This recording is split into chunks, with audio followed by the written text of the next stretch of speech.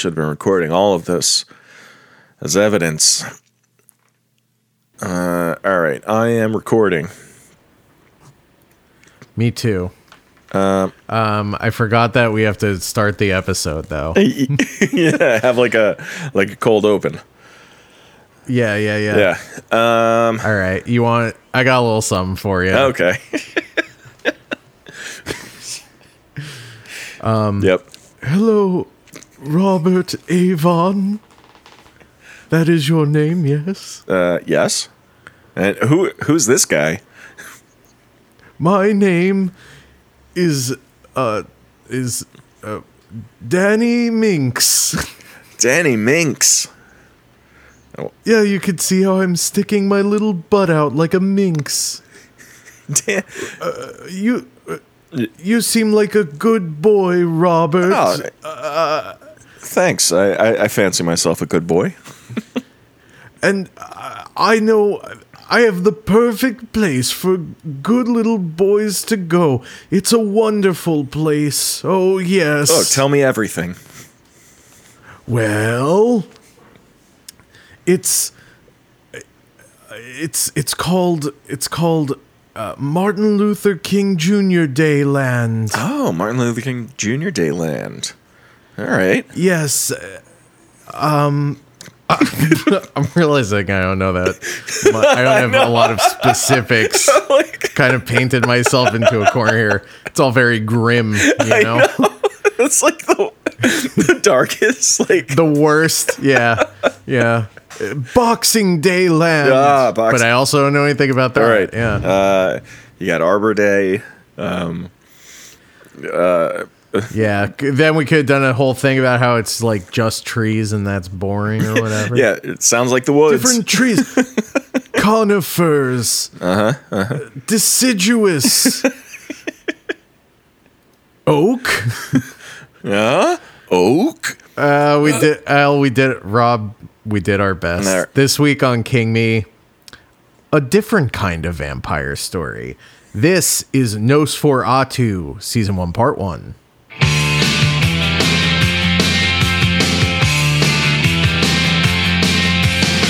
Under the October with the steamboats, ancient goblins and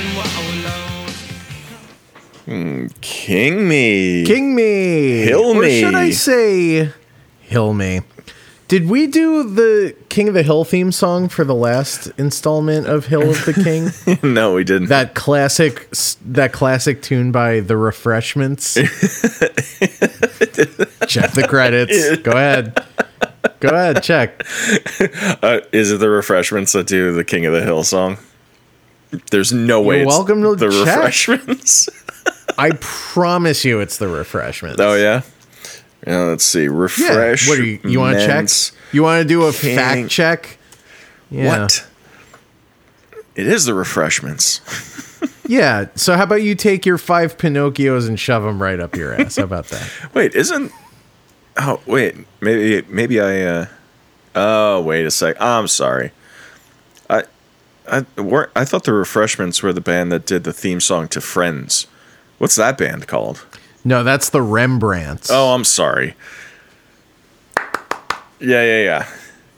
Oh man, I remember they were playing that music video like it was a real song on MTV. Like when that came out. Is there anything more jarring than when you hear the like second verse of the Friends theme song? Oh my god. Yeah, you don't. It's like that's why they don't play the second verse in the exactly fucking show. You like have imagine yeah, go ahead. Imagine you're at a baseball game and they do every verse of the Star Spangled Banner. You're just there for 2 days. Like all 10 verses. Yeah. It's like, all right, Leonard Cohen, settle down. Yeah.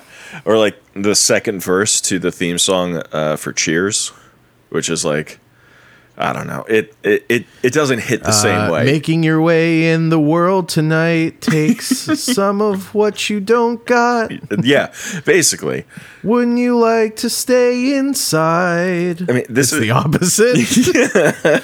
It's just the opposite for some reason. But I mean, this is why they only play the one verse. Like they really nailed it with the first verse, and then the second one, it's like, we'll just cut it off before that. Mystery Science Theater has like a full 3-minute song as their theme song, and it works. And well, it tells a story. It does. You can't really cut anything. Did you know Fresh Prince of Bel-Air also? That's another one with like It is. another verse that's it's a middle verse that gets cut. Yeah. Right, right, because, I mean, it's a story, right? He starts out in West Philadelphia, and then he ends up as the Fresh Prince of Bel-Air. What happens in the middle? Yeah. He gets in... He takes a plane. Yeah, he's, I don't know, that cab driver or whatever, the two of them get into some trouble. They get into some shenanigans. They do? I don't know. I mean, they must, right? No, That's they what don't. he... No, that part stays intact. Yeah. It's really just his experience getting on a plane. Yeah. Well, how does he... Well, that doesn't make any sense. First class, yo, this is bad. So he doesn't take the taxi from Philly to Bel-Air. He takes a plane and then a taxi from the airport. Well, that sucks. It does. It's less fun. That's. right? I mean, the idea of him taking a taxi cab from Philadelphia to L.A. is much more ridiculous and fun. Yeah, of course. Of course. Of course. And all that happens on the plane is that he gets, he drinks orange juice. Ooh, well, that's a nice treat on the plane. But listen, we're not here to nitpick theme songs to old sitcoms. That's not what we're here for. We're here to nitpick what is arguably is this like a YA story? It feels like it. It does right? kind of feel like a YA story. I don't think it is, but it sure feels like one.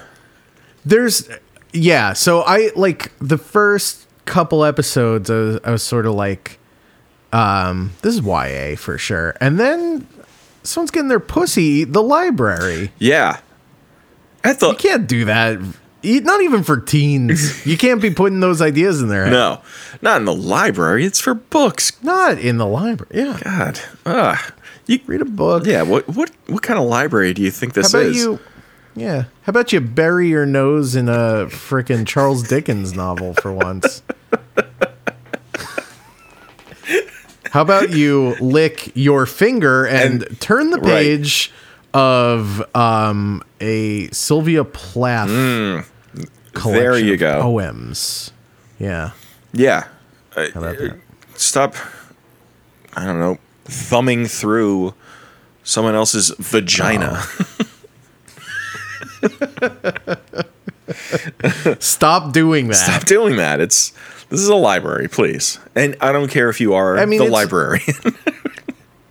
It's one thing if you want to, like pleasure yourself or get pleasured listening to King Me on a Bluetooth speaker in the library.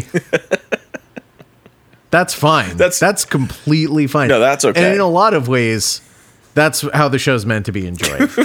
Right. Yeah.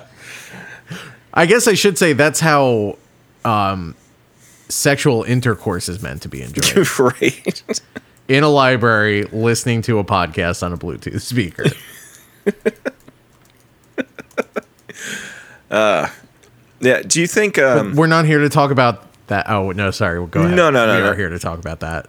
Did you? Did you know my penis was in the Guinness Book of World Records? Oh, no. Tell me more. Then the librarian told me to take it out. And then Okay. okay, take it easy. Okay, all right. Okay. Did I ever tell you about the time I was looking through the fiction section of the library, and I looked at a very distraught look on my face.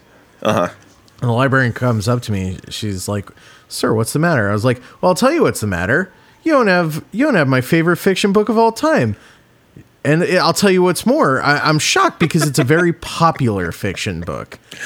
She said, oh no, I'm so sorry. Maybe I can help you find it. What's the name of your favorite fiction book? And I said, "Oh, the Bible."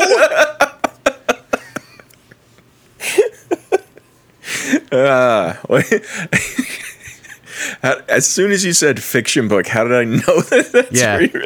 Yeah. Yeah. And I saw your face turn, so I kept saying fiction book. New rule. The Bible goes under fiction from now on. Ooh, got him. My opinion of the Bible? It's downright religious. Oh my God. Have you seen the documentary Religulous? Are we calling it a documentary? Documentary, obviously, In the loosest sense. I have not. Yeah, it's. Unwatchable, intolerable, all of these words. It's like, obviously, you listen to Bill Maher for like 2 minutes on his fucking talk show, and you're like, this is. You're talking about Club Random? Yeah, exactly. My new favorite podcast, Club Random. You know what? He has guests on, and they just talk about whatever. It's just nice. I'll tell you what. I saw a picture of him from a recent episode of Club Random. My man is looking ancient. Yeah, he looks like shit. He looks like he was exposed. When like Vladimir Putin like gives someone radioactive poisoning, like a double agent or something. Yeah. Where he like they age like secretly 50 years. like in public. Yeah. Like gives them radiation poisoning. Yeah. Yep. Basically, that's what Bill Maher looks like now. Yeah. But hey, speaking of getting old really fast, maybe even getting young really fast. Hey. This week, this is episode. Technically, it's not even King Me, right? It's episode 2 of Hill of the King. That's right. Yeah. So fans of our Horns episode. Remember that, guys? Remember it? It was 10 years ago. we love the classics, right? Joe Hill. How would you describe the Joe Hill milieu? The Hillieu. The Hillieu. Well, okay, so Horns was also like kind of like it wasn't a YA necessarily, but it wasn't it also dealing with like, weren't they teens or like maybe early 20s or something? They were older than teens. Okay, I believe Juno Temple, right? She was in that. Yeah. See, that's where you're getting confused because she always looks like she's like 14 years She old. does. She's just the roundest face on that one. Super. She's a bit of a moon face Morse type. Yeah, exactly. Oh man, bit of a MOON, that Juno. Hey, we have a Muno. Yeah, we have a MOON in this here series. Yeah, we sure do. His thing is not spelling so much as rhyming, coming up with little rhymes. Yeah, little rhymes, and doing very nasty things when no one's looking. Oh my God, he should not have done half of what. No. I won't say which half I could have done and which half I won't. I won't tell you which half I agree with. It's the reading comic books I really balk at. Right. But you know what? I do think this is a fair depiction, no offense, of comic books. Just, sort of knuckle-dragging, dim-witted Yep. motherfuckers. Literal motherfuckers. Yeah. So I have not seen Horns since we watched it, and we watched it a long time ago. Yeah. My recollection of it is that it was like not a perfect movie, but it was like kind of kooky and I liked it. And it was like dark and thematically it was really, really working for me. Yeah, that's how I remember it. Oh my God, that was the horns were his guilt. Yes. That was 6 years ago, by the way. That's disgusting. Yep. Other people, they would have moved on with their lives, but not us. We don't do that. No, I refuse. Yeah. So, I remember us both liking, as much as I can remember anything from 6 years ago. I remember us both liking horns. Now, how familiar are you? Sorry, go ahead. You were going to ask me a question. Well, I was going to ask you if you liked this. Well, I'm going to save that for later. All right, don't you think? All right. Okay. I was going to ask what your sort of like understanding of Joe Hill is outside of like how familiar are you with his work? Almost. What do you think of the fact that he? Okay, so I have not read any of Joe Hill's books. I have read his comic books though, Lock and Key, which Lock and Key, yes. Lock and Key. I mean, that's a very good series. Did that get adapted? It did. It's a Netflix show now. Cool. Okay. Yeah, it's fantasy, I guess, but it's also like it gets very dark. It's scary in parts. It's very good.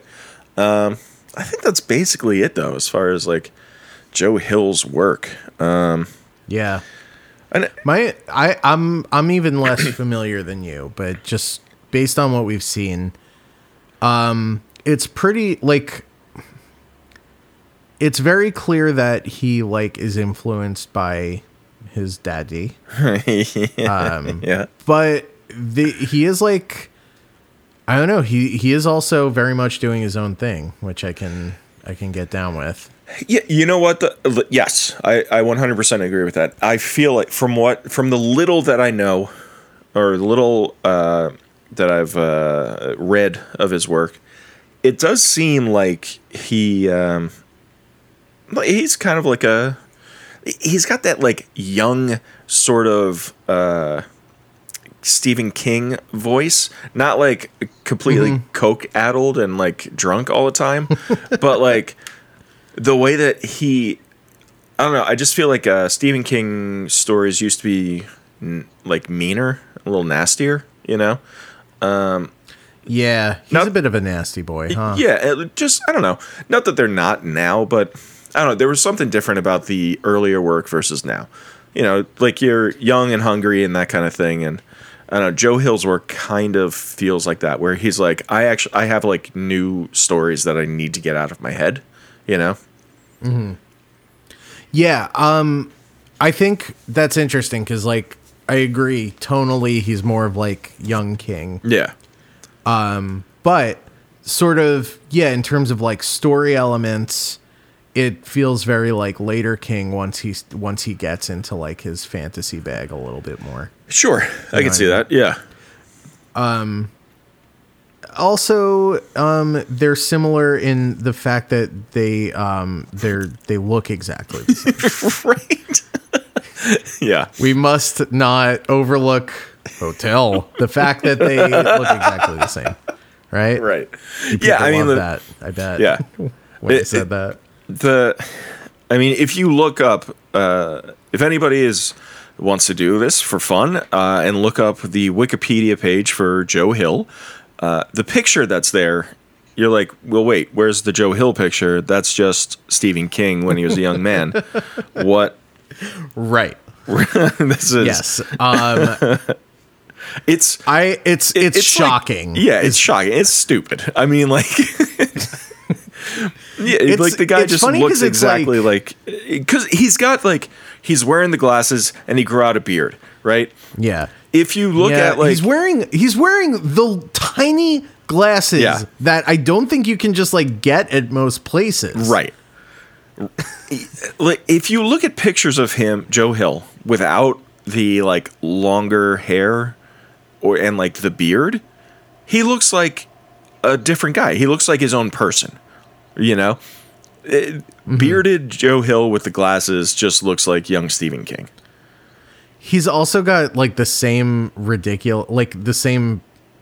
unconsidered haircut. Yes. You know how Stephen King has had weird hair more often than not?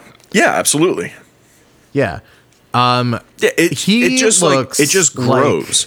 Like he's not doing anything with it. Right. It's just growing. Right. He's got Jordy Verrill hair, is what he has. Oh my God, the guy looks like Jordy Verrill. Slap some fucking pure Verrill. Yeah, slap some moss on this guy. He's got all that fucking black moss on his face. You know? Yeah. Look, I'm just gonna say it. He looks like his mom is also Stephen King. It's true. Still good. Oh boy. Yeah. I've had that one in the chamber. Yeah, you've had that one in the chamber for a little bit. But he also, so, you know, we're talking about Nosferatu today. He just had You mean Nosferatu? Nosferatu. Nosferatu. A2. Anyway, I'll just sputter out here. Patreon special release, 30 minutes of us considering pronunciations for Nosferatu. Et2? Oh, it's a reference to Shakespeare. That's right. As well. Uh-huh. Wow. It's very good. Very smart. That movie, The Black Phone, that just came out over the summer. That was a Joe Hill joint. Yes. I heard that was good. That's what I heard. That's what I mean. Like, I'm in. I'm not allowed to see it. Not old enough yet. You won't let me. Yeah. No, I'm old enough. You just won't let me. No. I mean, I guess I'm not. That's what you say, right? Yeah. Like, I'm not old enough because I won't be old enough until we get there chronologically for the show. Yes. Like, I'm not. Yes. Yeah. Not old enough because I haven't done enough episodes. Yeah. You have to do, I don't know, like 30 or 40 more episodes, and then we could talk Black Phone. Yeah, and then you put your gas mask on, you point your tube of gas at me and make me tell you I love you more than anything in the world. That's right. Before I fucking put a nail in your head. What are you going to say before I fuck you?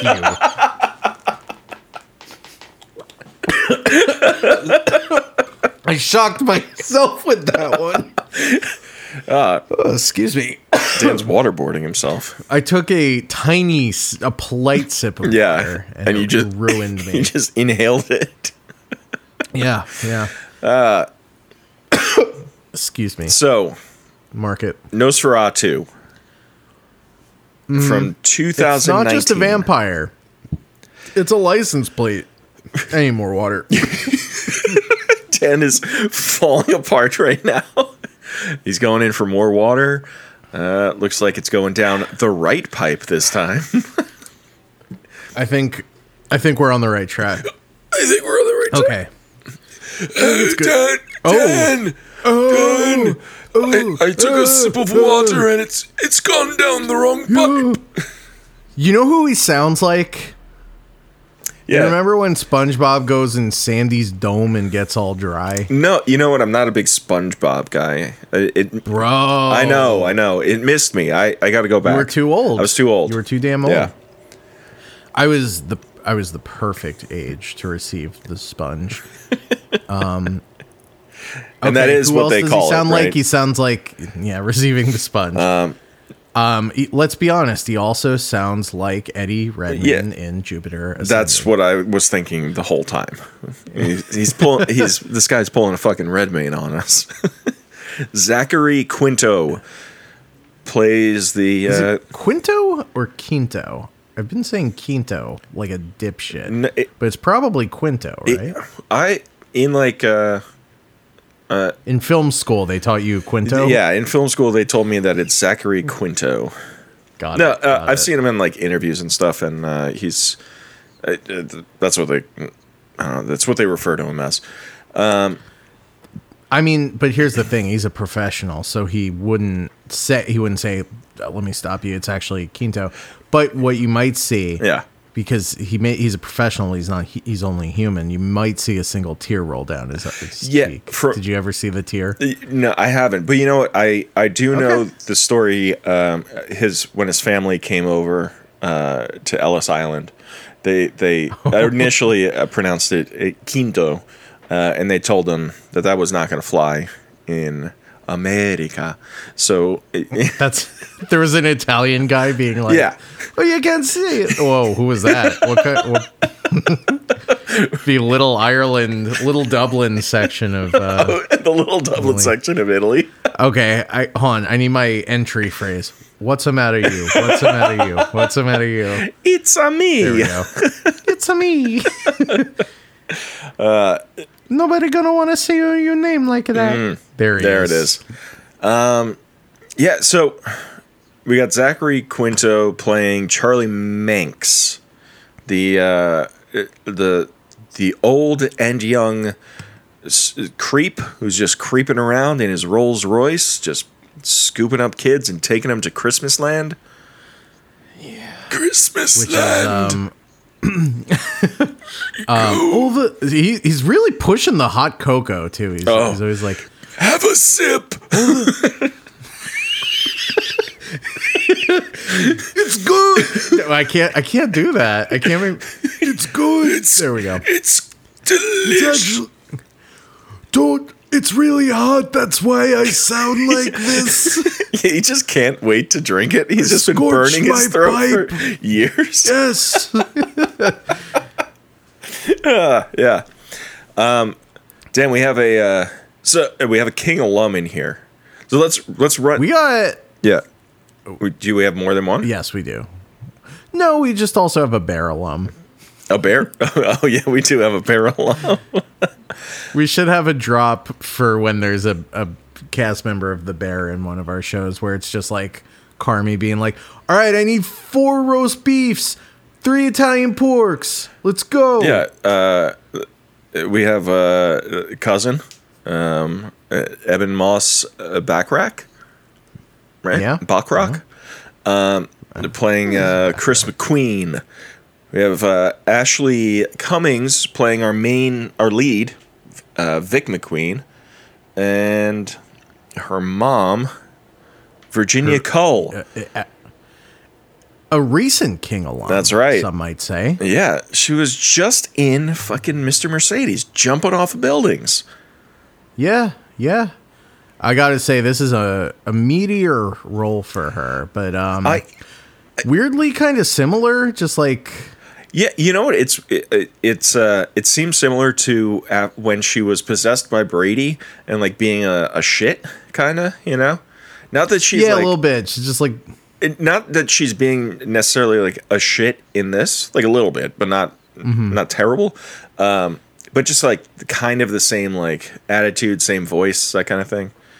Who else we got she's here? Just well, not same voice. She's got a not the accent. I'm sorry. The I don't know, maybe the attitude or something. Yeah, just the way that she toned is down attitude, sort of snide. Yeah.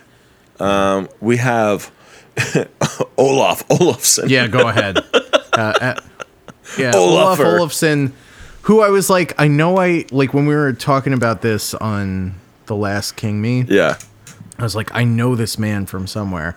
He plays Maria Bamford's boyfriend on Lady Dynamite. Ah. Yes. Well, that makes sense. Yes. He was also in one episode of True Detective. Oh, that's fine. I've never seen it. You've never seen any of it? No. First season. Very good. I've heard. I've had like unreliable access to HBO throughout my life. I'm not ashamed to admit that. Sure. But it is true. Like for example, I only just watched White Lotus, and I've never seen what's that one everyone loves? The Wire. I've never seen The Wire. Oh, all right. Well, The Wire and True Detective are both on Plex if you have any interest in that. Oh. Also, just real quick, Eben Moss Backrack is in Andor. Oh yeah. And, dude, I'm on episode 10 now. There are 2 more episodes left, and it's such a fucking good show. Oh my God. Are you roused with the spirit of the rebellion? You know what? I'm not yet. Oh. But I will be. Whoa. It feels like. Yeah, hell yeah. Ooh, that's amazing. There's so much, all the inner workings. Give me all of it. Show me how everything works. All the backdoor like deals and like whatever. I'm in. They have a heist episode, like the heist series. There's a Prison Break chunk of episodes. It's just very good. Oh man, I gotta watch this thing. You gotta watch it. I gotta watch this fucking thing. So who else we got in this program? We got so we said Olaf Olafsson plays Bing Partridge, our Moon. Yes. That is like really just the funniest fucking euphemism. It kills me every single time you say it. Hey, we got an MON here. It's so good. But it's so specific. It's like it is, but it's also just like, even like I love the fact that it's like you're spelling it out as though you're spelling out a slur. Yeah, I mean, it's the M word. Yeah, he's a bit of the M word. Yes, and then we've got I guess like our other main character is probably Jakara Smith, who plays Maggie Lee. That's right. Jakara Smith, if you couldn't tell from her performance, is a YouTube celebrity. That's her background. She's a YouTube celebrity?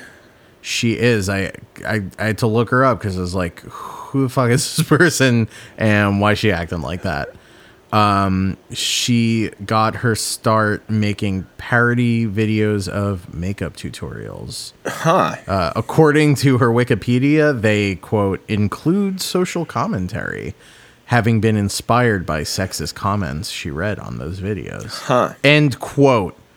Sia liked them. All right. Well... So that's how come she here. She's not a very good actor. Yeah. She's not like unbearable, but it's just like she's just kind of saying her lines. Yeah. You know? It's you could definitely tell the difference between her acting and everybody else's. Yes, yeah. The scenes with her and Ashley Cummings are all very weird because, like, yeah, I know. Ashley Cummings, I would say, is overacting most of this. Yeah, she's like constantly on the verge of a breakdown. Yep. She's good at it. Like, she has a great face for having a panic attack for 5-10 episodes or whatever. Right. But they are just on very different wavelengths. I don't know. That's also, yeah. I gotta say, Eben Moss-Baccarat. That guy's good, man. He is fucking good. I really, really like him. I feel like this guy's popping up all over the place now, right? And I'm like, I was completely unaware of him before, until he was in Punisher, I think. He was in the first season, and then after that I was like, and then I saw him in like, what is it? John Adams, of course, John Adams. No, I saw him in this movie Blow the Man Down, which was pretty good.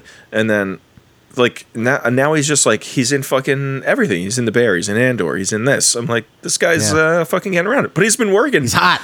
Guy's hot. Yeah, but I guess he's been working since like the 90s. Yeah. Right. Yeah. Cause he was born in 1977. So how old does that make him? Like 46, 46 ish, 5 or 6. Yeah. Yeah. So he's been around a while. He's also been in first of all, I didn't even clock that he was in The Punisher. I completely forgot about that. He also had a long stint on Girls, it looks like, or some kind of stint on Girls. Okay. Never seen it. No, I know the only thing I know about him from Girls. This is, it's not this kind of podcast, but there's a scene where he. Are you gonna be sexist? No. What's the girl's name? Allison Williams. where he like eats her ass on the show, and like that's Eben does. Yeah. Oh. Yeah. Okay. Which is nice of him. You know, it's a nice thing to do. Eating. It's just funny to eat Brian Williams' daughter's. Well, that's the thing. It's like it's Brian Williams' daughter. Yeah. Oh boy. Yeah, it very, you know, obviously super graphic scene. Brian Williams having a bit of a George C. Scott moment. What movie is that? Oh, the fucking yeah. It's like the porno. Turn it off. Yeah, that's the porno movie. What the fuck is it? Yeah, the porno movie. That George C. Scott porno. Yeah, George C. Cock is what it is called. The C stands for cock, and then his last name is also Cock. Oh, not Chubby? George Chubby Cock? Nope. Yeah, and I believe that porno is called Fappin' instead of Patton, right? Yup. It's just him jacking it. There's nobody else in it. Yeah, I don't remember. His daughter like gets into pornography, and then somebody like shows him the video, and he's like, "Turn it off." Is it called like hardcore or something? Is that the name? That might be it. Yeah, that sounds right.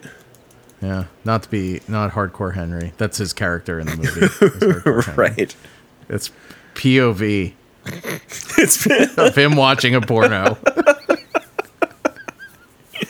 Oh, George C. Scott. Such a ball of anger, that guy. He seems cool. Yeah, he seems like a good hang. I don't know. Yeah. Yeah. You know what's funny is usually when we don't talk about the thing, it's because we really don't like it or we feel like we have nothing to talk about. Right. I don't feel either of those ways about this. I liked it. It's like goofy as hell, but I know. I really enjoyed it. Yeah, I feel the same way about it. I think it's goofy as hell, and I see. Okay, so here's the thing, right? We've been led astray before. We've watched the first 5 episodes of a season and been like, oh, this isn't bad. Like, you know, maybe this could be something like really good. And then like the next 5 episodes come out and it's like total dog shit. And this ain't that. I don't think it's that either. It got 2 seasons. So season 2 might be that, but yeah, this ain't that for sure. Yeah, there's like. It's not that plotty. I do think it could be tightened up quite a bit. It's very, it's a little slow, a little loose with the, just kind of like, oh, I got to go over here. Now I got to go over there. Now I got to go over here. Like that kind of stuff. Yeah. Also, like, I think probably the weakest thing about this is the way that the bridge is filmed. It takes forever, and I am sick of looking at it. You mean her using her? What is it? Is it called an inskeep? Oh God, I don't know. Well, that's something else we got to talk about. Is the fucking So vocabulary of this show? Right. It's a bit much, but so all right. Let's get into the setup. Right. The opening of episode 1. There's a kid who can't sleep. He tries to go into his mom's room, but his mom is getting fucked.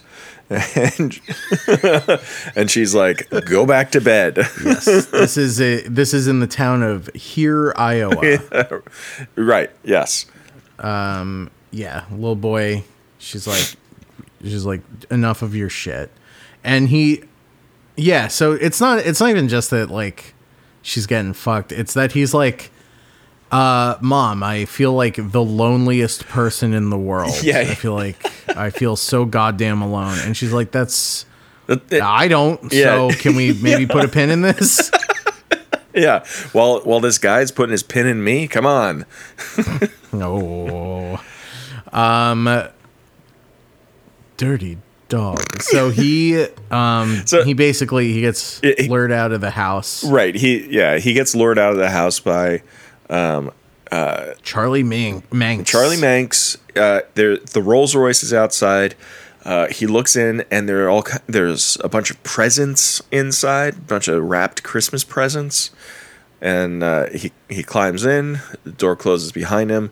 Charlie Manx is this old man, 90, 100 years old maybe. And Yes. then we cut back to inside, and there's another guy there who is working with Charlie clearly, and he kills the mom and it's not it's like a boyfriend or male suitor, whatever.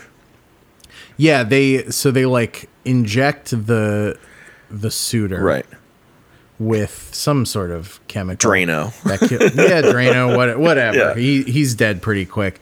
And then the mom like puts up a struggle and like manages to get out of the house to try to save her kid. Yeah. And they kill her on the front lawn. Right. He just like snaps her while neck. the kid's looking, or just like as soon as they drive away, I guess. Yeah. Yeah. Yeah, he does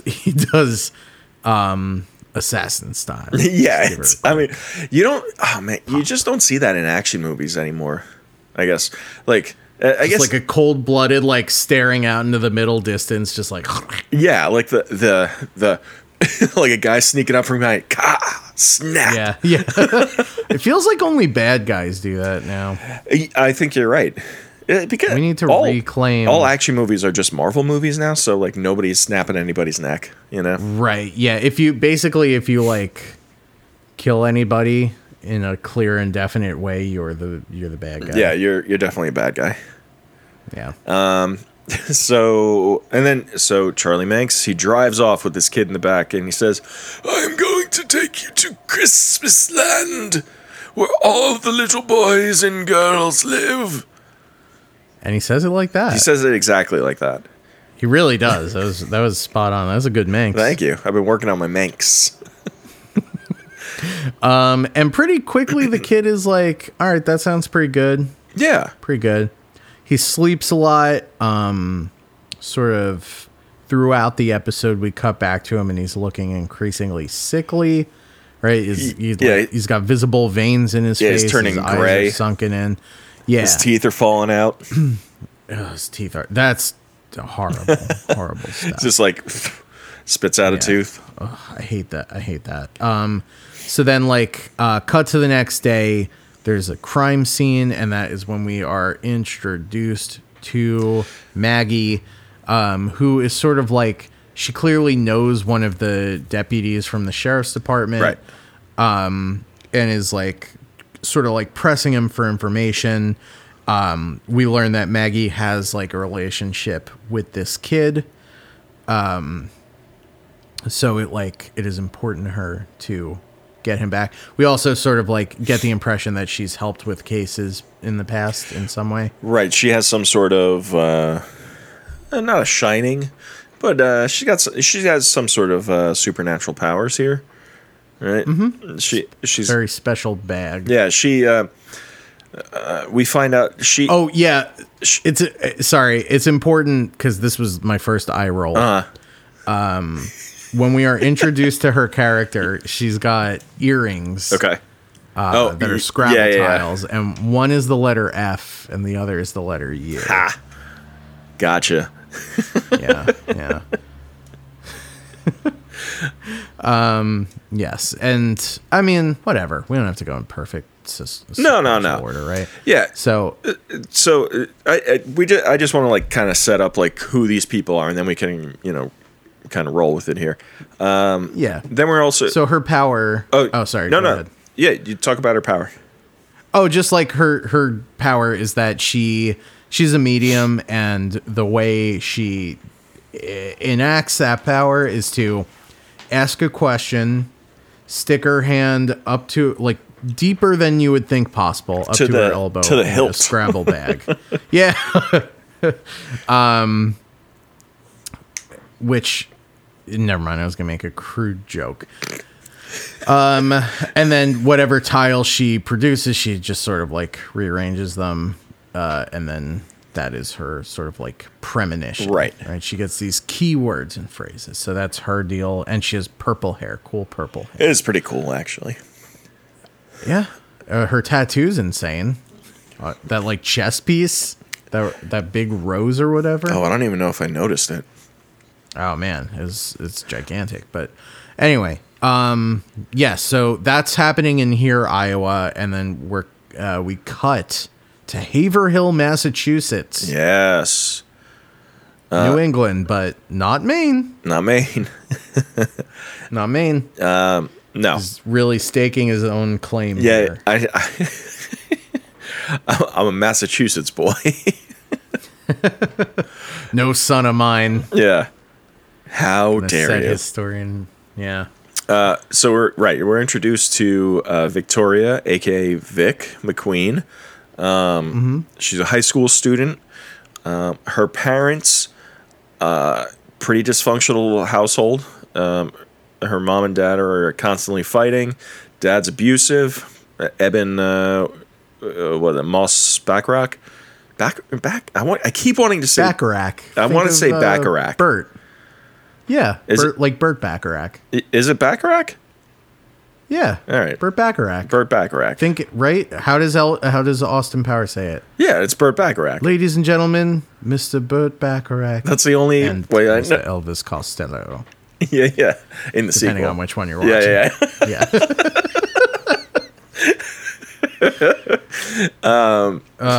What a great rendition of that song, too. Oh, it's fantastic. That was my introduction in life to Elvis Costello. Really? That's pretty good. And I guess Burt Bacharach, but that's meant less to me as time has gone on. Yeah. No, I mean, I think that's a perfect introduction to Elvis Costello. Him at his most, like, scarf wearing and his glasses having. Right. And then you dive into it and you're like, oh, this guy is angry. This guy used to be, well, actually, famously, he's not angry anymore. Not anymore. No. Yeah. He was like, I can only write pop songs, but I am so angry. So here we go, people. Yes. So would you say, yeah. So, oh my God. Vic's mom scrubs turlets for a living. She's a housekeeper. Yes. For one of Vic's old, like, childhood friends who went to a private school as they, like, got older. Yeah. That became more important. Right. Her childhood friend, Tabitha, she, like, her family has money. Like, they live in a big house on the water. Very, very different from Vic's household. Yeah, and Vic's dad just sort of picks up, like, odd jobs or whatever. Yeah, he's kind of a mechanic sometimes. Yeah, like handyman, whatever. Yeah. And he's, he has a motorcycle. He's passed on his love of cool bikes to Vic, who also, importantly, rides a dirt bike everywhere. Right. Now, Rob, I have a question. Sure. Vic and her parents, what type of citizen would you describe them as? What? Of Haverhill, Massachusetts. What type of citizen would you say? What social role, what context do they fill in the town? In the town? In the town. Or city. Whatever you choose to call it. I mean, like, I don't know. They're lower class, I guess. I don't know. Where are you going with this? Colloquially. Oh. Would you maybe describe them as Downies? That's. Should we go into Townie profile? I think we already have, my boy. Well, here we go. Hold on, I have to find it now. Where? Oh, brother. Oh, here we go. This is the longest wind-up. Here comes Big Bad Bear. I wonder how much they'd pay for it up to college. Broad, booze, baseball. That's just about the finest smell in the world. Except maybe for pussy. They don't cut the outsiders, and they probably won't have a phone there either. Loony. What is it that you want, Ernie? I want some Rhino. Last town report said you were in arrears in your taxes, Andy. They're not retarded. They're distorted. Guess I'll never be lucky. Hell, I ain't married to anyone. Lazy man. Let's make us a baby doggy style. Horse do it for money. She's got money. She's young. She does it because she likes it. Photographs of teddy bears. Lying in coffins. The sweet children of Gatlin have chained the door. Bingo? It's just like the one I used to have in high school when I was a bum. But I got the cancer, and she got the change, so ain't neither of us all that fun to live with. Soaks up that cat piss real good. God, it's really disheartening when we get to the good children of Gatlin have chained the door, because that's like my halfway mark in my head. I know. God, like, oh man, we have to add one of Vic being like, what'd she say to those kids? She's like, at least, something about the sewer your mother's crawled out of or whatever. Yeah. Everybody's got kids. I love the Boston accents. I'm a fucking strong creative. Yeah, wait. We haven't even talked about strong creatives yet. Wow. No, the words. So I didn't know that these like regional words were used, right?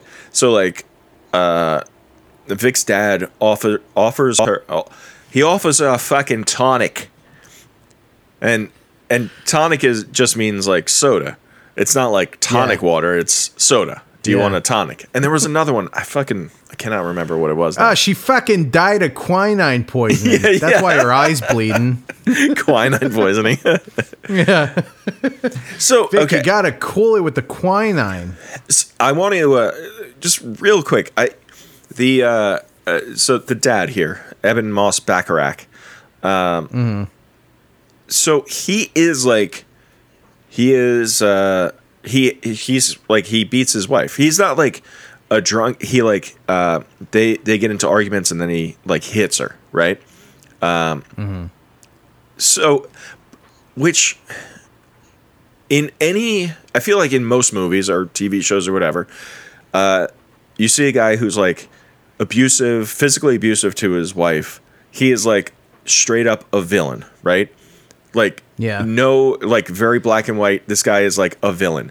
And I really feel like they make like a really strong effort to not make him a villain, to like, make him like, in quotations, a good father, you know? Like, he's not a good father, right? But he's like, I don't know, in his own weird fucking way, he is trying to be. You know, he does have a drinking problem. He is abusive to his mother, to Vic's mother. But then, like, I gotta say, this show, like, this is like one of the most thoughtful depictions of like an abusive relationship. Yeah, I feel like I've ever seen. It's so it's like. Yeah, I don't know. It's just very unusual to see. You just don't see it on any, any TV or movie ever. And it's like, it's such an important aspect of it because like, right. Because so often, why else would this shit just keep happening over and over? Right. Like if he was also just like this totally unlikable, irredeemable son of a bitch, like, right. So often we see like the guy who's like so mean, so abusive or whatever that like his wife is too scared to leave. Right. Yeah. That's a very common thing. I feel like in media, whatever. It's so much less common to see in TV, but also I feel like it is much more common in real life for somebody to be a shit. Right. But then like they're a charming shit. Yeah. They're like a charming shit. And like, that's the reason that they can get away with it for so long. Yeah. And that's they basically just like treat him as much of a human being as any of the other characters. Right. Like he, because that's the thing, right? Like, I feel like, honestly, like him and Vic's mom kind of say the same thing to Vic, which I think like in her position is like, it's got to be deeply unsatisfying. But like, they're basically just like, we're bad for each other. Right. You know, like Yeah. I remember like after the dad leaves, her mom is sort of like, you know, it wasn't all bad. And, you know, we sometimes I'd start the fights and I wanted to keep the family together. And it's like, Right. you just like the acknowledgement of how complex something like this is. And Yeah. the fact that she doesn't like disown him after it becomes clear to her, you Yep. know, and like part of that is like she's like processing it as she's like, you know, like interacting with him, like their Yes. relationship is evolving as she gets more information. Right. Yeah. I don't know. Not to say, you know, obviously that is like, you know, abuse, bad. Got it. But also like it, I don't know, from an audience perspective, to see that is just a much more interesting story. Totally. Yes. Like that's, and it's like, right. And it's like, I don't know. There's also the fact that like, again, abuse, bad. That goes without Right, saying. yes. No one is saying he shouldn't. No one is saying he should beat his wife. no. But like the fact that he's clearly got like PTSD from the Gulf War, and like even just like the thing where they're like, you know, this doesn't happen when he drinks beer. It just happens when he drinks vodka or whatever. Right. Or hard alcohol. Yeah. Yeah. So it's like, I don't know, man. Like, I almost wish this was just like a straight up drama about this family, because like this, it is far and away the strongest element of the show. And at least after the first 5 episodes, all the supernatural shit seems like totally disconnected. Yeah, it does. It feels like it's happening in parallel, you know? Well, yeah, you're 100% right.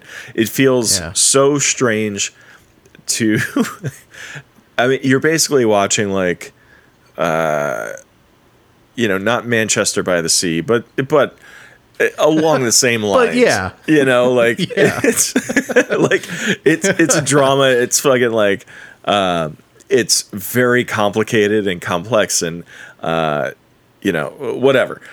And then you have Charlie Manx coming in here, scooping up kids, sucking the life out of them. Popping him on the head. Right. Making him, turning him young. Charlie Manx, his car is the thing that is draining these kids of their life force and making him young. There's no explanation for it yet. I don't know. We haven't gotten there yet. Yeah, because the car sort of seems to do its own thing also. Like, it's a bit of a Christine. It's driving around, driving itself. Yeah. Chris Forotstein. Yes, yeah. Yeah, That's Chris Forotstein. I went to high school with Chris Forotstein. Yeah. How's he doing? He's good. He's a charming scumbag. I am excusing his spousal abuse. That's all right. He's a nice guy. Nice guy. Nice guy. So those are our main characters, right? And so we saw Charlie Manx scoop up that kid, and Charlie kills his assistant because the guy is fucked up too many times, and so now he needs a new assistant, and Bing Partridge applies for the job. He does put him on the naughty list, right? He does say he's on the naughty list. You're a naughty boy. You're going on the naughty list. There we go. There. I think I could see Charlie Manx. We should interview him. I would love to. You want to bring him on the show? I would love to sit down and talk. All right. Yeah. We'll email him, and maybe on in the next episode when we do part 2, we can have him on. Nosferatu Part 2? Yeah, that's right. Yep. So he needs a new assistant. Essentially, he's like a familiar. A familiar, yeah. So Bing Partridge, our MON, he's a janitor at the high school, and he's friendly with Vic McQueen. They trade comic books, and she's just fucking comic books. You read the fucking funnies. Yeah, that's fun. So Bing applies for the job. The advertisement is something like help wanted. It's in a comic book. Yeah. Yeah, but it's at Christmasland. Like, it's for a job at Christmasland. And that's right up fucking Bing's alley. Bing Partridge is more like Bing Crosby, am I right? Bing Partridge more like in a pear tree, comma partridge. Right. A partridge and a pear tree and a Bing tree. And a partridge with a pear shape. Right. He's got a bit of a donk on him. Yeah, he's got a dump truck. He's dummy thick. Yeah. That bubble butt. Yeah. So he applies for the job. Damn, all that fermented shark's been good to you, Olaf. Is there anything? Oh man, more like all that fermented shark and dark rye bread. Whenever you people eat. Yeah. And no, apparently there's not. I've heard it's disgusting. It's like, it's like a prank that they all play on each other. I'm sure it's like just the whole fucking thing. They're just like, yeah, we eat a lot of whale blubber up here. Like, what are you talking about? You don't have to, I guess only getting like 5 hours of sunlight half the year and then 22 hours of sunlight the other half of the year drives you completely insane. Yeah. That's interesting. Pass me a mug of fermented shark, please. Comes in a mug. Yeah, of course. It's like one of those coffee mug cakes. Yeah. Throw it in the microwave. 30 seconds, you got yourself hot fermented shark. Oh, God. Nasty. Gross. I wouldn't eat that. I wouldn't eat that. Oh, dude. Oh, don't even say that. Sick. Sick. Sick. Bing. Get that fermented shark out of here. Gross out humor is very naughty. That's how you end up on the naughty list. So Bing gets the job. Do you think the Jackass crew is on the naughty list? I think they are. I think they must be. But I say that? Put me on the naughty list. That's where I want to be. Yep. If that's where Knoxville and the boys are. Yeah. My name is Charlie Manx. Do it. Send it home. Send it home. I can't think of it. Come on. That's the problem. We don't really shit. It could be something where it's like driving, the car driving at people in the parking lot. Yeah, but. yeah. All right, I'll think of it, and in an hour I'll say it again, and it'll great. And then I'll cut it into this part right now, and I'll cut out all of this stuff. Great. All right. It'll be great. It'll be seamless. Crossfade. Bing gets the job working for Charlie, and Charlie Manx, his whole. All right, so he sucks the life force out of these kids, and it makes him young. Young. I don't know why I threw a yunk. Yeah, K on there. Makes him a young hunk. But he tells Bing that he has to take these kids from their parents because their parents are bad people, right? All of these parents, they're degenerates and abusers and all of these things, right? Like the kid in the beginning whose mom was having sex, he was like, he said something about her being like, it wasn't like she's a whore, but it was essentially she's a whore. So that's what his I don't know MO is like. His like, he's like, this is, so we take these kids, I do suck the life out of them, and then I bring them to Christmas Land, and they keep me young, and then I just keep doing this. They keep me young. These kids, they keep me young. They keep me young. And he says something about getting like 10 kids over the course of like, I don't know. Again, in the first 5 episodes, the rules aren't really laid out, like how the car works, what Charlie is up to.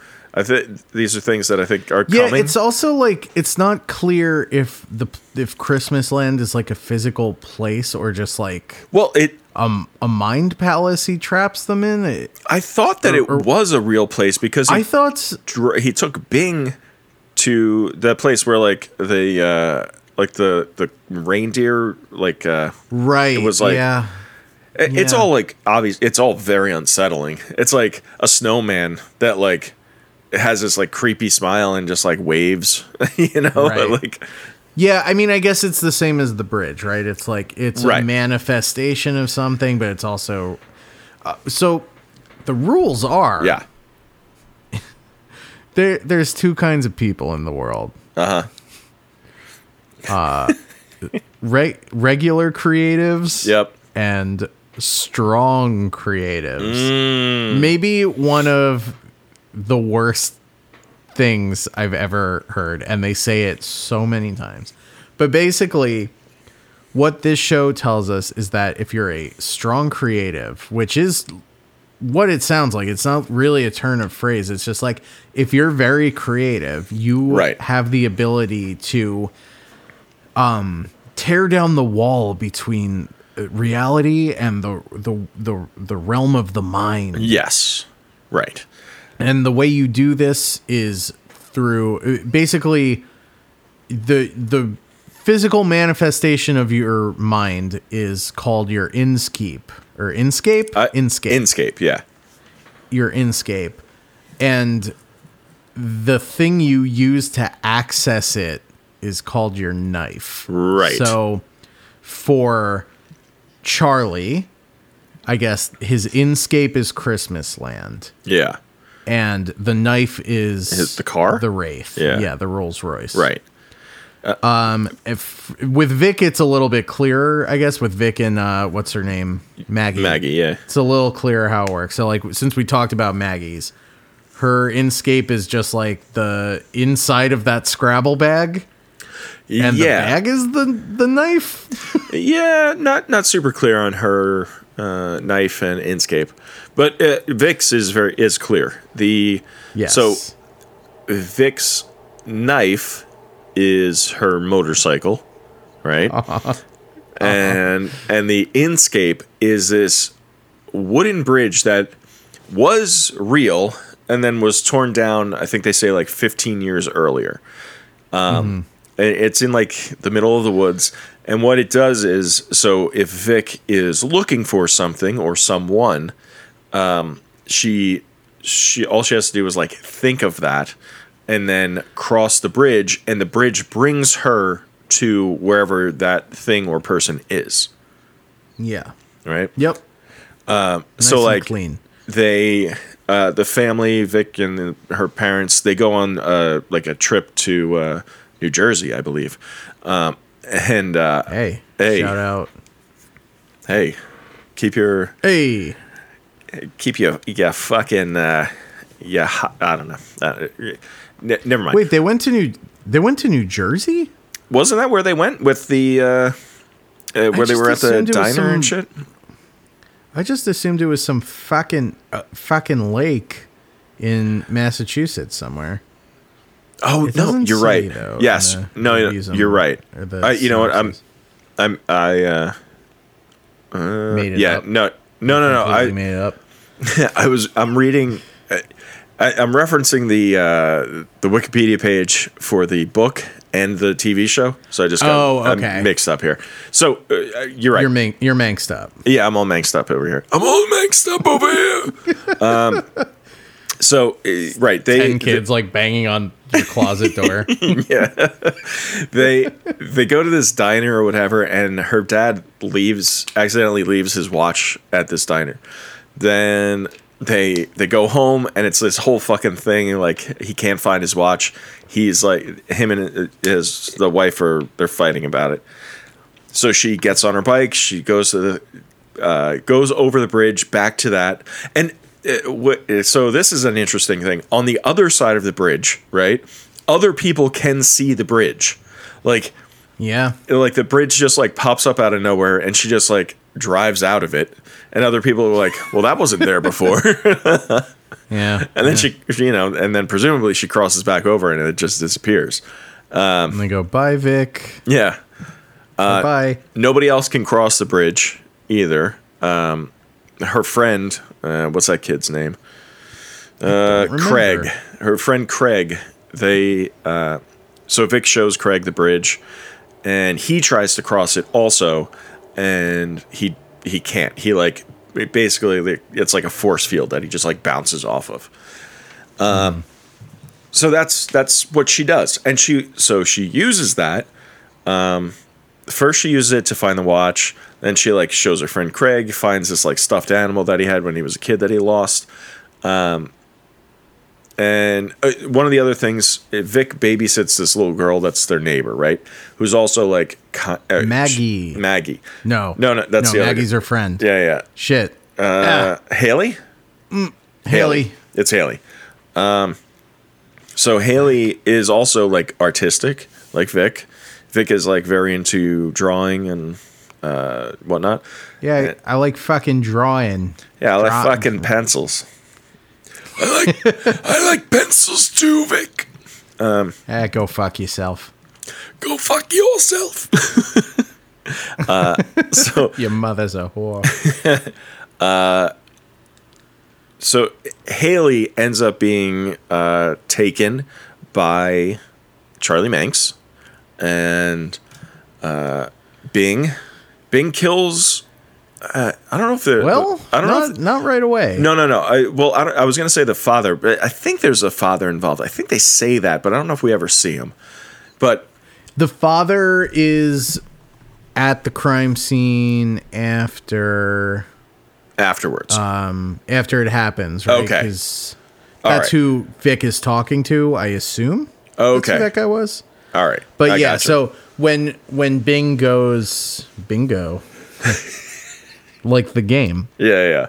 So when Mr. Partridge goes into the house, he's wearing a gas mask because now he's the gas mask man. The name of the episode. The gas man. And so Bing's other job, right, because he works for like a custodial service that sort of like assigns him to places. So his two jobs are with the high school and then a chemical factory. Is that what we call that? Yeah. So he has access to this gas. It's similar to like a laughing gas or something.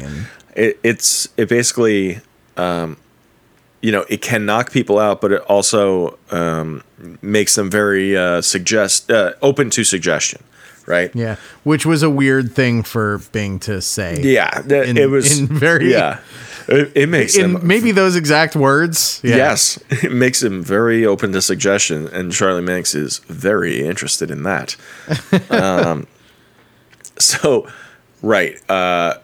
Charlie kidnaps Haley, and Bing kidnaps the mom and basically gasses her and sexually assaults her and then shoots her in the head with a nail gun. Pretty dark stuff. And yeah. As this is before that happens, we get some flashbacks to Charlie's upbringing. Bing's upbringing. That's what I meant. Sorry. Yeah. Bing's upbringing, we find out that he was, well, I'm just gonna say a foul old boy, the mean dad. Yeah, his dad. His dad was a like Vietnam vet. Yeah, pretty. He was a Vietnam vet, a la Randy Quaid in Not Another Teen Movie. Is that Randy Quaid in that? It is, right? I think so. Yeah. Yeah. Yeah. He was like a psychopath. Yeah, I mean, he's like, I don't know, like he's playing like, guns or whatever, war with his son, and then like he like just fucking like hits him and knocks him down, and like I win, like just like I don't know, weird shitty dad stuff. Gets him a gas mask for Christmas also, but yeah. But then by contrast with the dad, when his mom comes in the room, starts playing guns with them, lets Bing shoot her, quote unquote, and she, she's like, "Oh, you got me, I'm hit." Yeah. And then she like takes Bing and says, "I love you more than anything in the world, Bing Partridge." Bing Partridge. Yeah. And cut to like a few years later, Bing is a teenager. He's hanging up Christmas lights at his house, and his dad is like, "Hey, R word. Hey, you suck, you big fat bitch." Yeah, basically, just like kind of walks up to him while he's on the ladder. And he's just like, you fucking suck, dude. Yeah, why can't you hang Christmas lights properly? Why can't you do anything right? Yeah. You suck. Boo. Yeah, he just starts booing. So Bing snaps and spins around. He's got like a pneumatic nail gun and just puts one in his dome. It's kind of, I mean, it's shocking when he does it because it's so kind of casual. He just, there isn't like a long drawn out, like, should he do it? Should he not? He's looking at the nail gun, whatever. Yeah, we don't really get like the close up on his face of him getting like angrier. Right. Yeah. It's like that. He just like it's like he just snapped. He turns a quarter of the way around and just sort of like dunk and just like puts a nail in his dad's forehead and just like just kills him. Then he drags his father into the garage, right? And then the mom comes out with cookies and milk, and she finds Bing crying over, dead dad, and then what happens, Dan? She's consoling him. By the way, thought that kid did a great job. Like the type of sort of just like wailing that he's doing, like the "What have I done" wailing. Yeah. I was like very affected by that. Mm-hmm. But anyway, yeah. So they're she's like consoling him or whatever, and like he like takes a moment, and sort of like gathers himself a little, and they're like kneeling on the garage floor across from each other. Yeah, and he like goes in for a. Well, yeah, before that, she is talking about like how, it's not like how he can get out of this, but she's gonna like try and make it right or whatever, Yeah, she does kind of keep variations on everything's gonna be okay. Yeah, that sort of thing. And then he goes in for a little smooch. Right. And he starts kissing his mom. Little. It's not so little, the smooch. And she expectedly sort of freaks out, but at this point Bing's like gigantic already. Right. And then from outside the garage, we the audience hear he like closes the garage most of the way and like he gives her what I'm going to call the excitable boy Warren Zevon treatment. If you're familiar. I'm not. What is that? Oh, you don't know that song? No. It's actually it's a very good song, but it's like the sort of like structure of the song is like this guy exhibiting like increasingly erratic and violent behavior, and the refrain is just excitable boy, they all said. So by the end he assaults and kills someone and makes a cage out of her bones. And excitable boy. He's just an excitable boy. Jesus Christ. It's a very dark song, but it's a good song. He named it's the album with like Werewolves of London on it is named Excitable Boy. Yeah. Okay. Anyway, great album. Highly recommend it. Brace yourself, but it's a very good album. So yeah, Bing's an excitable boy. Yeah. In the Zivonian sense of the term. the Zivonian sense. Yeah, he rapes his mom, and then shoots her with a nail. Then you hear the nail gun go off. Right. Yeah. Then you hear the nail gun, and then all the screaming stops. Oh boy. Pretty fucked up. So okay. Haley, the little girl that Charlie kidnapped, was, like I said, the little girl was friends with Vic. Vic would babysit her and like, help her with like art stuff, and they were like friendly. And what ends up happening? So Vic is looking for her. She uses the bridge to try and find her, and the bridge takes Vic directly to Bing's house, right? And she goes in, like, this kind of happens a little, it takes a little while to whatever, but she's there, and she brings up something about, like, oh no, I'm sorry. It's the police officer that brings up his childhood, and then like, how those records are sealed, and like, I guess not everybody knows that he killed both of his parents. I don't know how those records get sealed like that. Yeah, I guess just because he's a minor or something. I guess, but it seems he was a minor at the time. Seems I don't know. I don't know about all that. Yeah, it's a bit of a gray area. Mm-hmm. Yeah, so basically, she goes to the house. We have this sort of like drawn out, quote unquote, tense scene where I guess it was a little tense. Well, right. Because at this point that Bing is like a bad guy who's working for Charlie Manx. Yes. We also know that Bing has Haley's mom tied up in his basement. Right. And as we mentioned earlier, is like gassing her and making her tell him that she loves him. Yes. Yeah. Right. So that's what we think is happening in the basement when Vic gets there. Right. And then so Vic leaves. She gets out of there, and that's when what? The phone call, the thing with.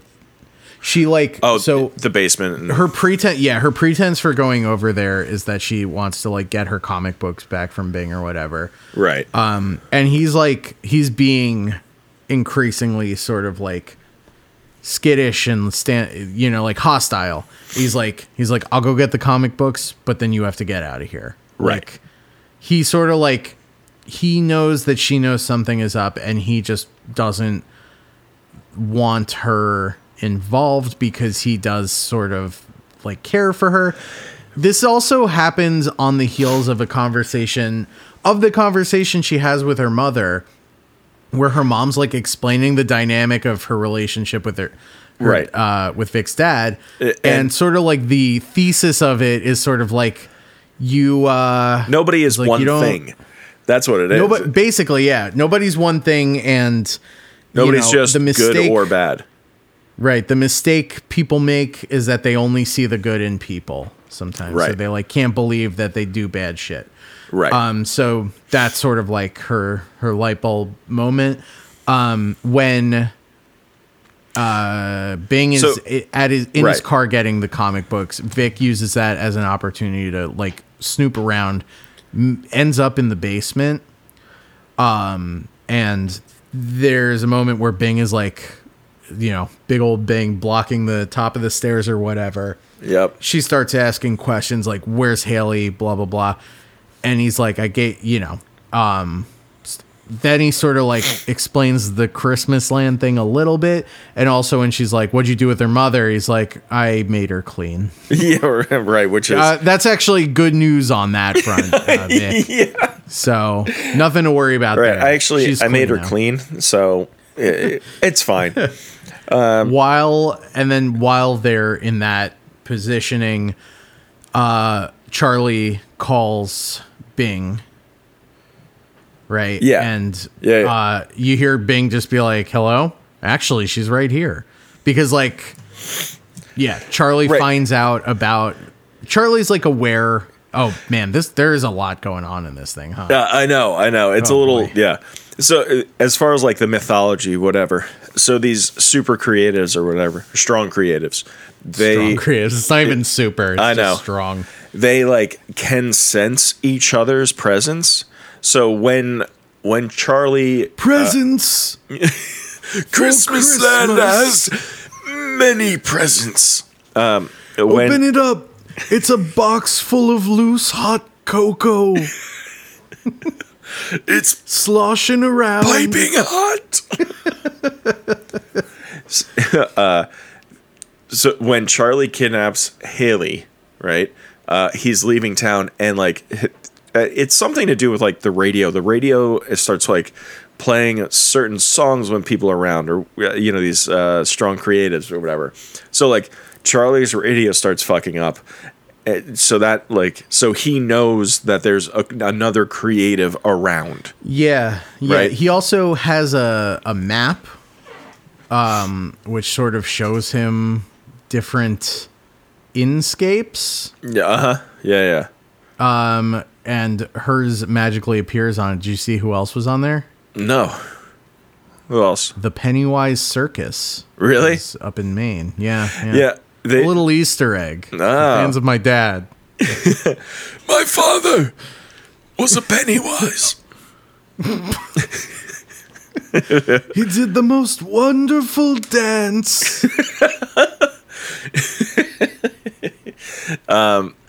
Right. So when Vic is in the basement with Bing and everything, and Bing, he's going to, kill her. Right. Can't have everything he can't have the law come down on him. Charlie tells him to just let her go.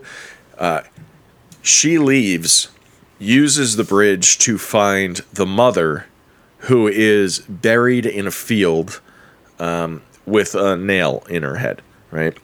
Yeah. Cops come, find the body, right? She reports it. She says that she just found it. She's talking to the detective. The detective doesn't really, like, there are holes in the story. She's like, how did you find that? Like, you just found it? Like, you just came across it? And Vic gives the story like, I went to Bing's house to get my comic books back. Then I left. Then I was driving past this field and whatever. But Bing did it. And like the detective just doesn't believe her. Right. That's when they bring Bing in for questioning. And at this point, Bing and Charlie had already had this long conversation about like what Bing should say when he goes to the police. And it's like, I forget exactly what it is, but he's just like, he's playing dumb. Essentially, just gives him like, some kind of shouldn't be too hard for you, eh, Bing? The role you were born to play. No, I'm just messing with you, man.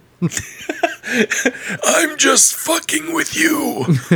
You're all right. You're all right. I'm just taking the piss.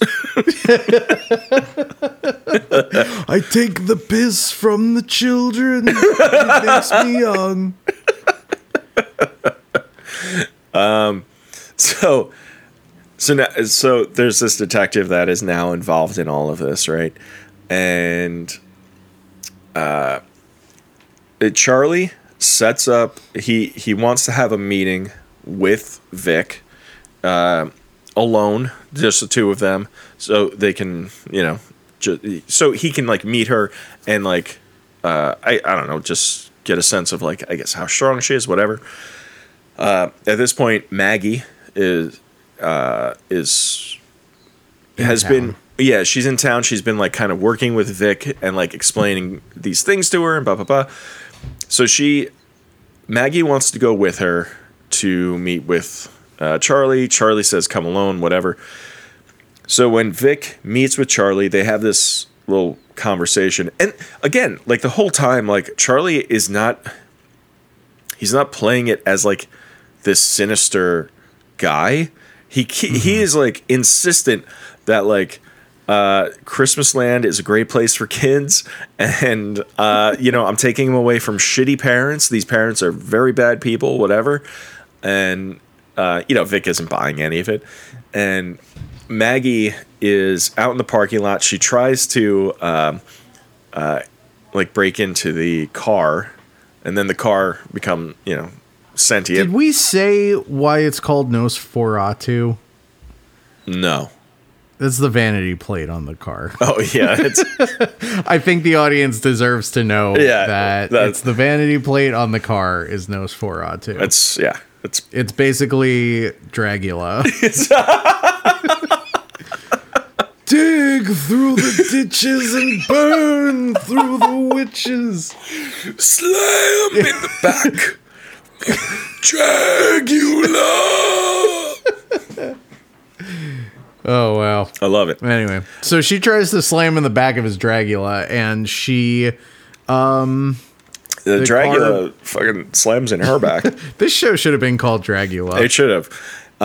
The car, comes alive, starts chasing her around the parking lot, ends up hitting her.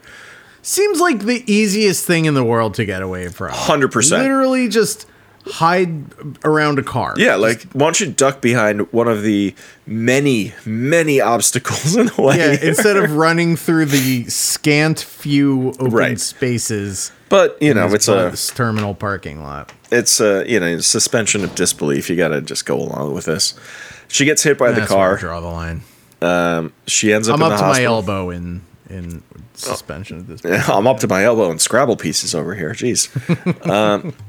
So she's in the hospital. Vic is there.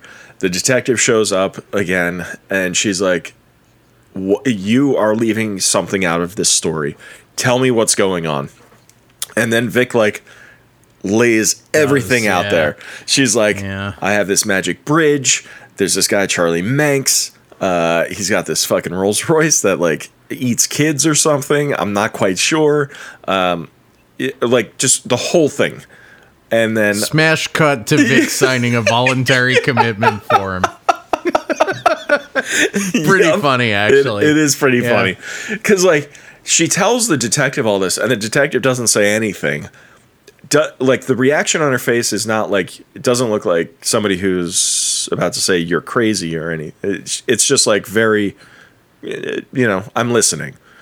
And then, smash cut to, they want you to just stay here for a little while. Yeah. Sign the form, Vic. Get some fucking sleep, all right?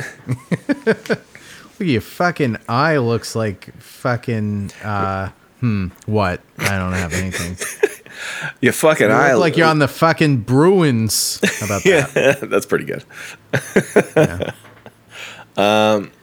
Did we mention there's a thing with the knives and the inscapes where the more you use them, they take a physical or mental toll on you, and for Vic, it's her eye starts bleeding every time she uses it. It's funny because Maggie, when Maggie was I didn't have this stutter before my Scrabble bag, I was like, you haven't stuttered once, you liar. Yeah, I have not heard her stutter at all. No, she's not an actor. She's a YouTuber.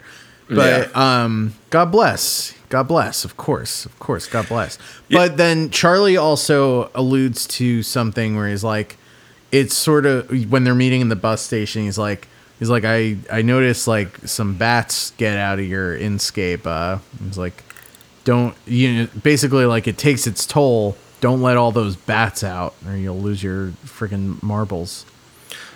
Yeah, right?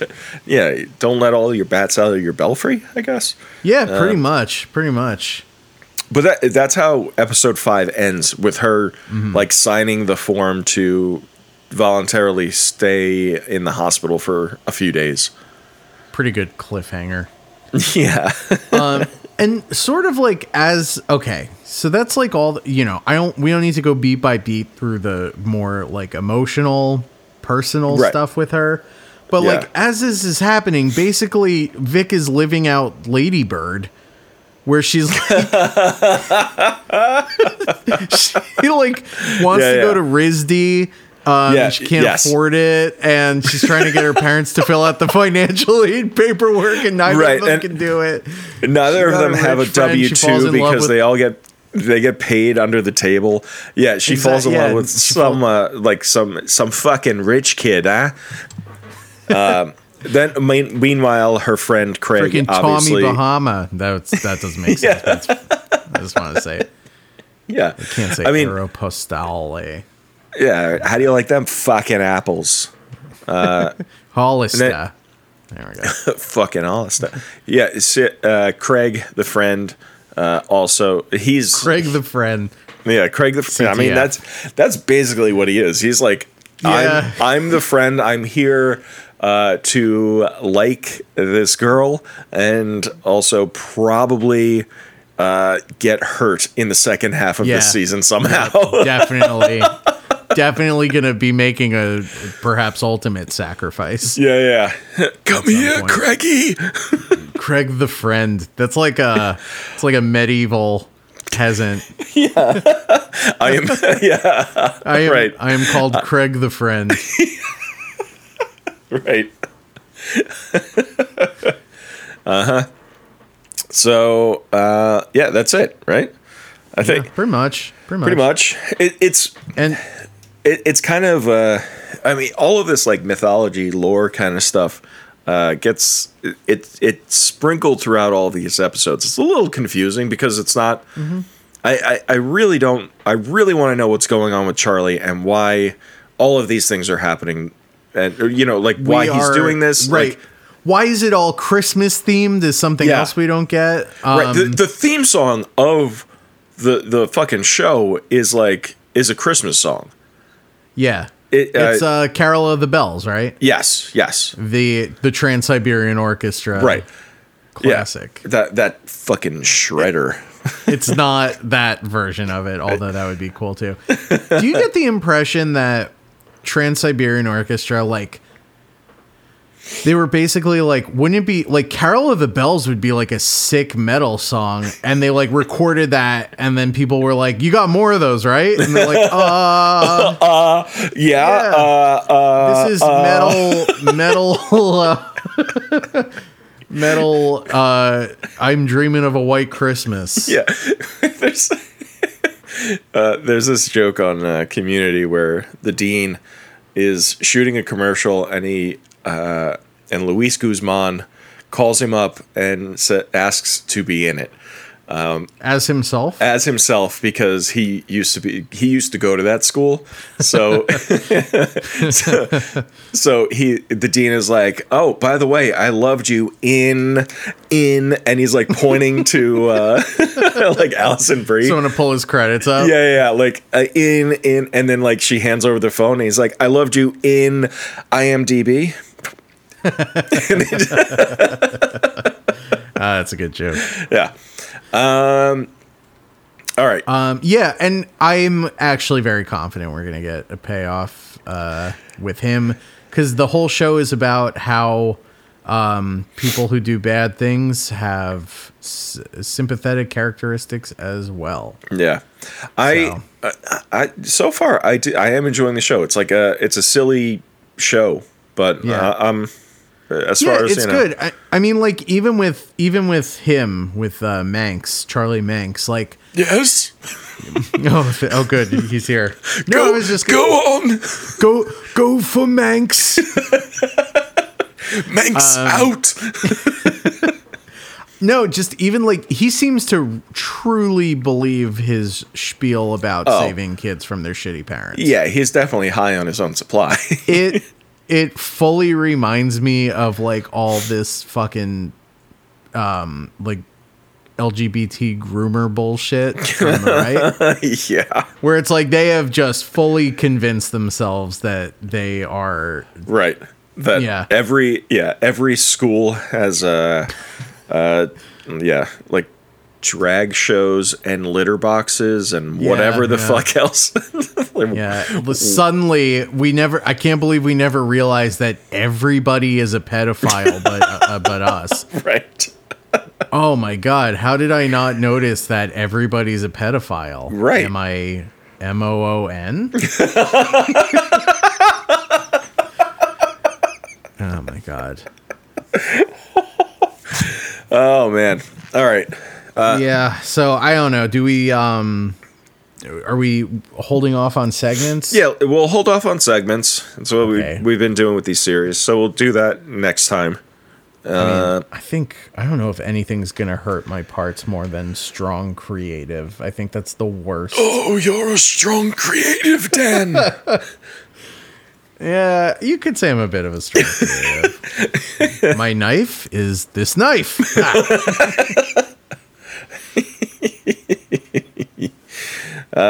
Yeah, I'm interested. I want to see where this goes. I've been, I'm a spoiler. I'm addicted to spoilers, right? Have you been watching ahead? I have not. Okay. I am preserving this for myself because I am really enjoying it. Yeah, nice. Weirdly. Yeah. So that's it for this week on kingme.com. Right. On Hill of the King. Me. Wait. I never said what this is the official podcast of this week. No, it's the official podcast of Vanity Plates. Let's be honest. Yep. Yeah. Of little nepetiz. Would it make more sense to say what it's the official podcast of at the end? Yeah, that's fine. So that we can in conclusion. Yeah. Oh, also, there was something we talked about at the beginning of the show, a specific you couldn't pull as Charlie Manx that you said you'd come back to. Do you remember what this was? Do I remember what I should have written it down. If I were in your position, I would say no in a hurry so that I didn't have to. Yeah, I didn't have to figure it out if we conjured it. I mean, that is the thing about recording these is you say something and then it is immediately gone out of your mind. I cannot remember one thing that we have talked about. Everything I say to you is me guessing what you just said because I forgot already.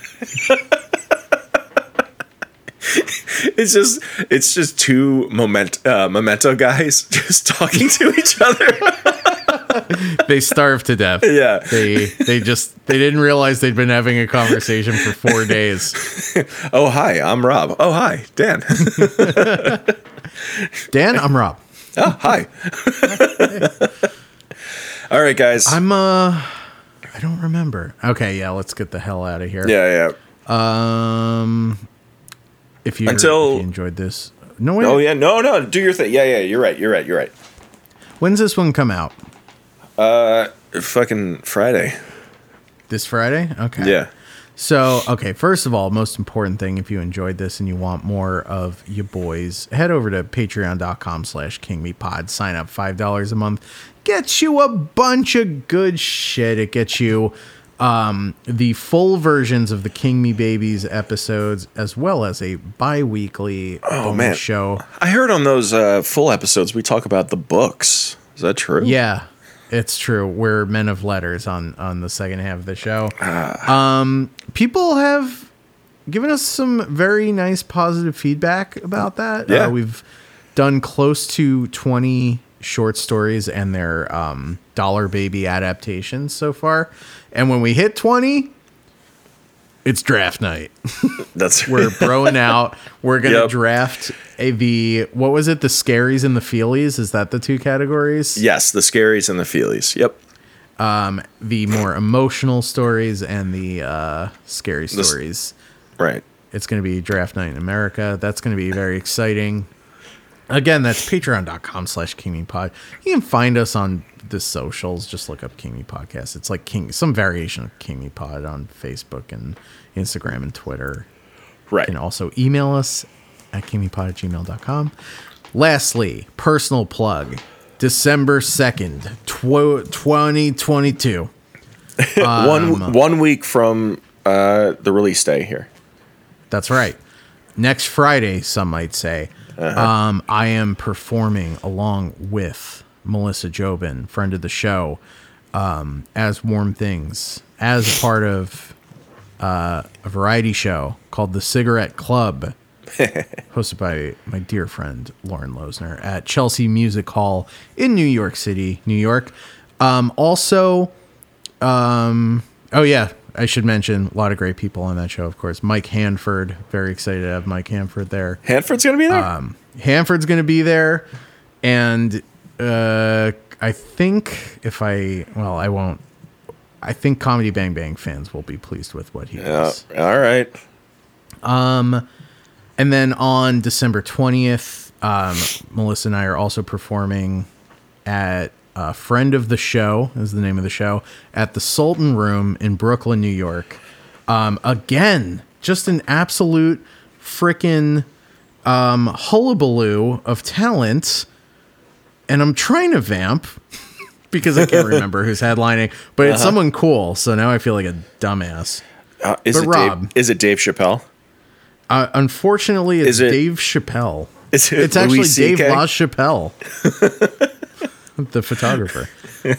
No, Joe DeRosa and Dan St. Germain are headlining. Oh, shit.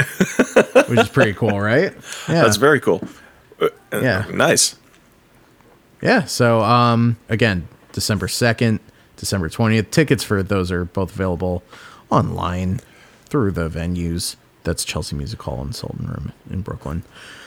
Okay. Do you have anything you want to say? Nope, I'm done. Good night, Dan. Bye. Stephen King. Steve. Oh, wait. No. Yeah. Oh, sorry. I almost did it. Joseph Hill.